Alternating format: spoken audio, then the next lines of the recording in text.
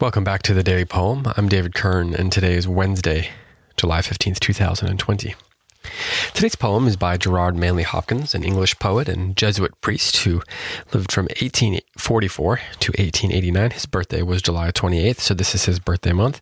So I thought I'd go ahead and share a poem with you by him. And the poem that I'm going to read today is one of his most famous poems. It's called As Kingfishers Catch Fire.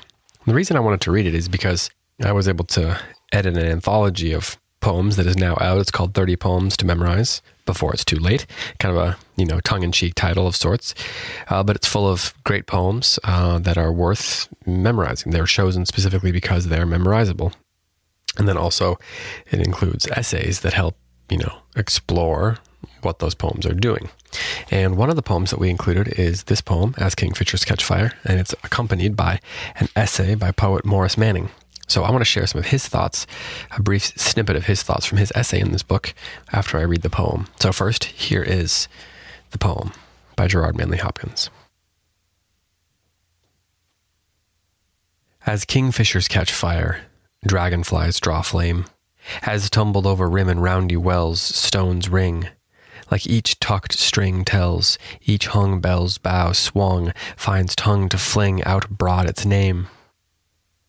Each mortal thing does one thing and the same, deals out that being indoors each one dwells.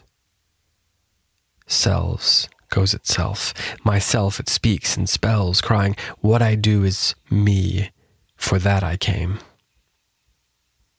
I say more, the man justices, keeps grace, that keeps all his goings graces, acts in God's eye what in God's eye he is.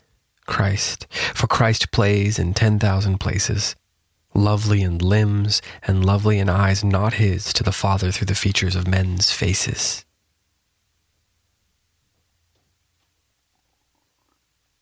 Hopkins is one of the most important poets of the last several centuries and very influential.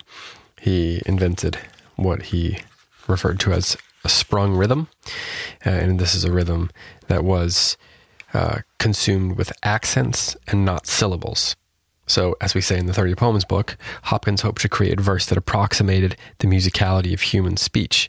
He wrote that he used sprung rhythm, quote, because it is the nearest to the rhythm of prose, that is the native and natural rhythm of speech, the least forced, the most rhetorical and emphatic of all possible rhythms, end quote. So in the 30 Poems book, we talk about this a little bit, or you can head over to Edward Hirsch's book, A Poet's Glossary, and you can learn about it there. It's a great resource. But in his essay on this poem, Morris Manning writes this, and again, this is from our collection, 30 Poems to Memorize Before It's Too Late, which is available now on Amazon or on CirceInstitute.com/30poems. But Morris Manning writes this. This poem is about the world and the terms upon which the human is invited to apprehend it. Here we have apparently a common necessity in Hopkins' time, commonly valued by individuals and communities. By imagining the sound of a stone tumbling down it, Hopkins turns the well into a musical instrument like an organ pipe or a flute. The tolling and telling from the well is followed by ringing bells as they send their sound over the countryside.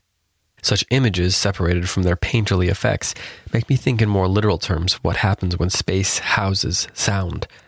That is the basic definition of music, of course. And somewhere above this scene, we can imagine a kingfisher chittering as it flies and a dragonfly bobbing in the air. Yet for all the physical detail presented, the poem's perceptions are of the ethereal. Hopkins must have known something about acoustics and vibration and resonance. Certainly these properties of sound are embodied features of the poem, through the imagery and language and through the poem's main assertion.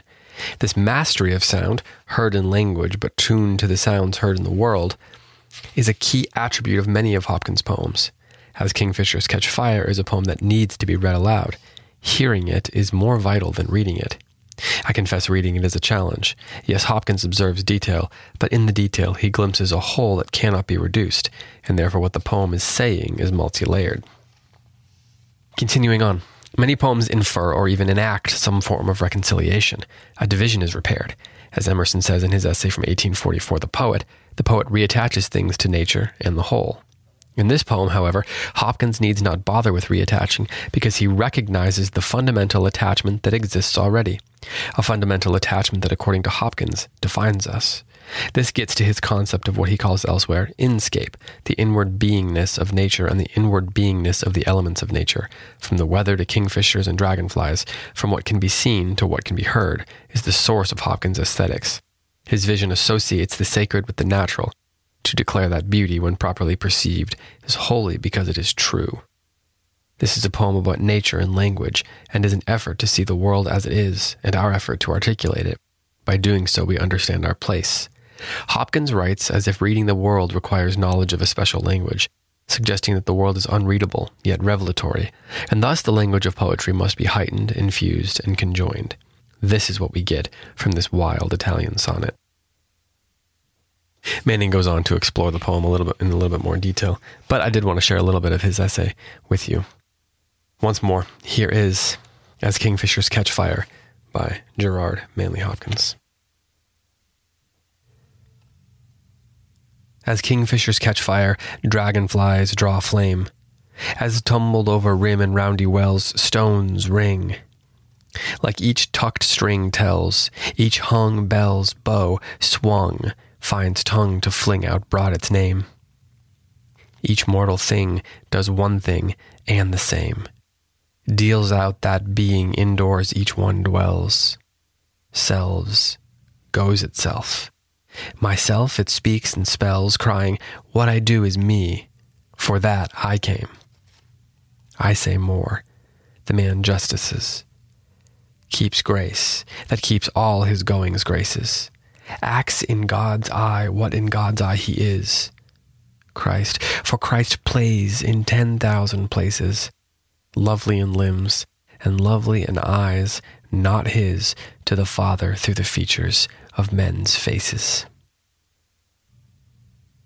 This has been the Daily Poem. Thanks so much for listening.